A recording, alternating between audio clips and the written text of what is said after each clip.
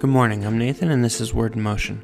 This is a pod for looking in the mirror of Scripture each day, seeing our imperfect selves, making one change each day to live and love as God intended.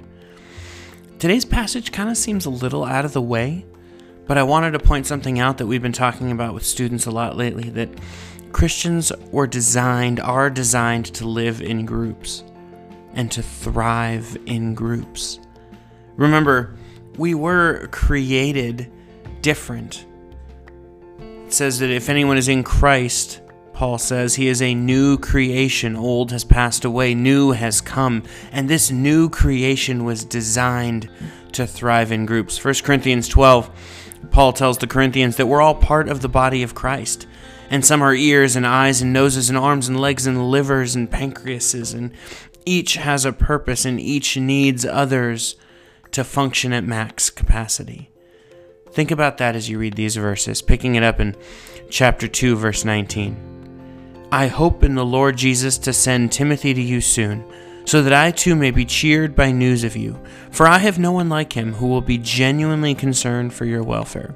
For they all seek their own interests, not those of Jesus Christ. But you know Timothy's proven worth, how as a son with a father he has served with me in the gospel. I hope therefore to send him just as soon as I see how it will go with me. And I trust in the Lord that shortly I myself will come also. I have thought it necessary to send to you Epaphroditus, my brother, and fellow worker and fellow soldier, and your messenger and minister to my need. For he has been longing for you all, and has been distressed because you heard that he was ill. Indeed, he was ill, near to death, but God had mercy on him, not only on him, but on me also, lest I should have sorrow upon sorrow.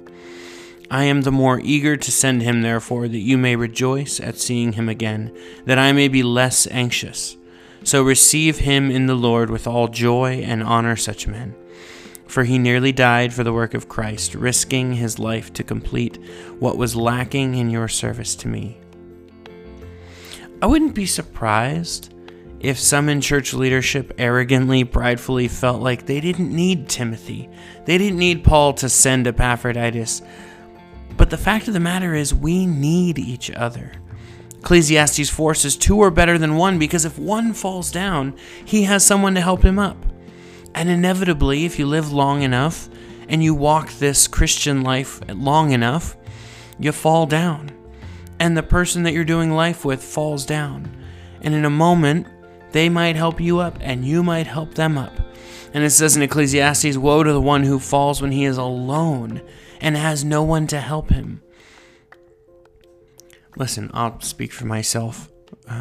Some self-awareness, some knowing the life rhythms and my faith rhythms. I will take all of the traveling companions I can get. As long as we're all running the same race, as long as we're all pursuing Christ-likeness to make disciples, I will take all of the traveling companions I can get. I used the analogy in a message recently of a plant, and a plant needs to be watered to grow. But a watering pot also needs to be refilled. You can't just pour out and pour out and pour out.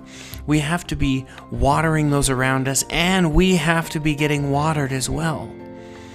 So my question today intentionally as we think about our lives as disciples of Jesus, who is your Timothy? Who is your Epaphroditus? Who's your brother or sister, fellow worker, soldier, messenger, minister? Who's doing that for you? Who's bringing those things into your life? And who can you be that for someone else? Where can you be a Timothy or an Epaphroditus? Who around you might need a brother or sister, a fellow worker, a soldier on their behalf, a messenger and a minister? I've found in my life that my faith is healthiest, I should say. My relationship with Christ is healthiest when I am both pouring and being poured into, when I'm watering others and being watered myself. Another example is looking at Paul and Timothy and Barnabas, where Paul was sort of the senior, the mentor, sort of the hero even of the faith. And Timothy was his mentee, was someone that he poured into, and then Timothy poured into Barnabas. And so we've often asked the question of our students before of who's your Paul and who's your Barnabas? If we put ourselves in the place of Timothy, who's pouring into you and who are you pouring into? And I'd encourage you even to write down names, to fill in those spots in your life where you look around and go, who's maybe an older believer or just someone who knows the word better than you do, who can help you, who can guide you, who can speak truth into your life, and then who are you speaking truth into? Because I think we're meant to have both. I think we are intentionally meant to be in both places at once. That we would be serving and being served. That we would be filling others and being filled. That's at least been my experience. So let me encourage you today.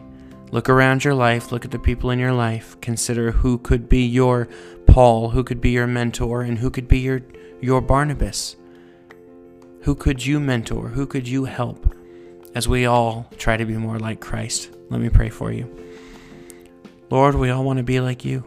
Surround us with people who are on that same journey. Surround us with those both who could encourage us and who we could encourage to be more like you, Lord, as we walk this path, that we wouldn't be alone, that we wouldn't feel alone, but that we would have people who we can learn from and people who we can help teach, Lord, that we would learn from others' mistakes and that we would have people around us learning from ours, that together your body of believers would be stronger as we grow together. In Jesus' name, amen.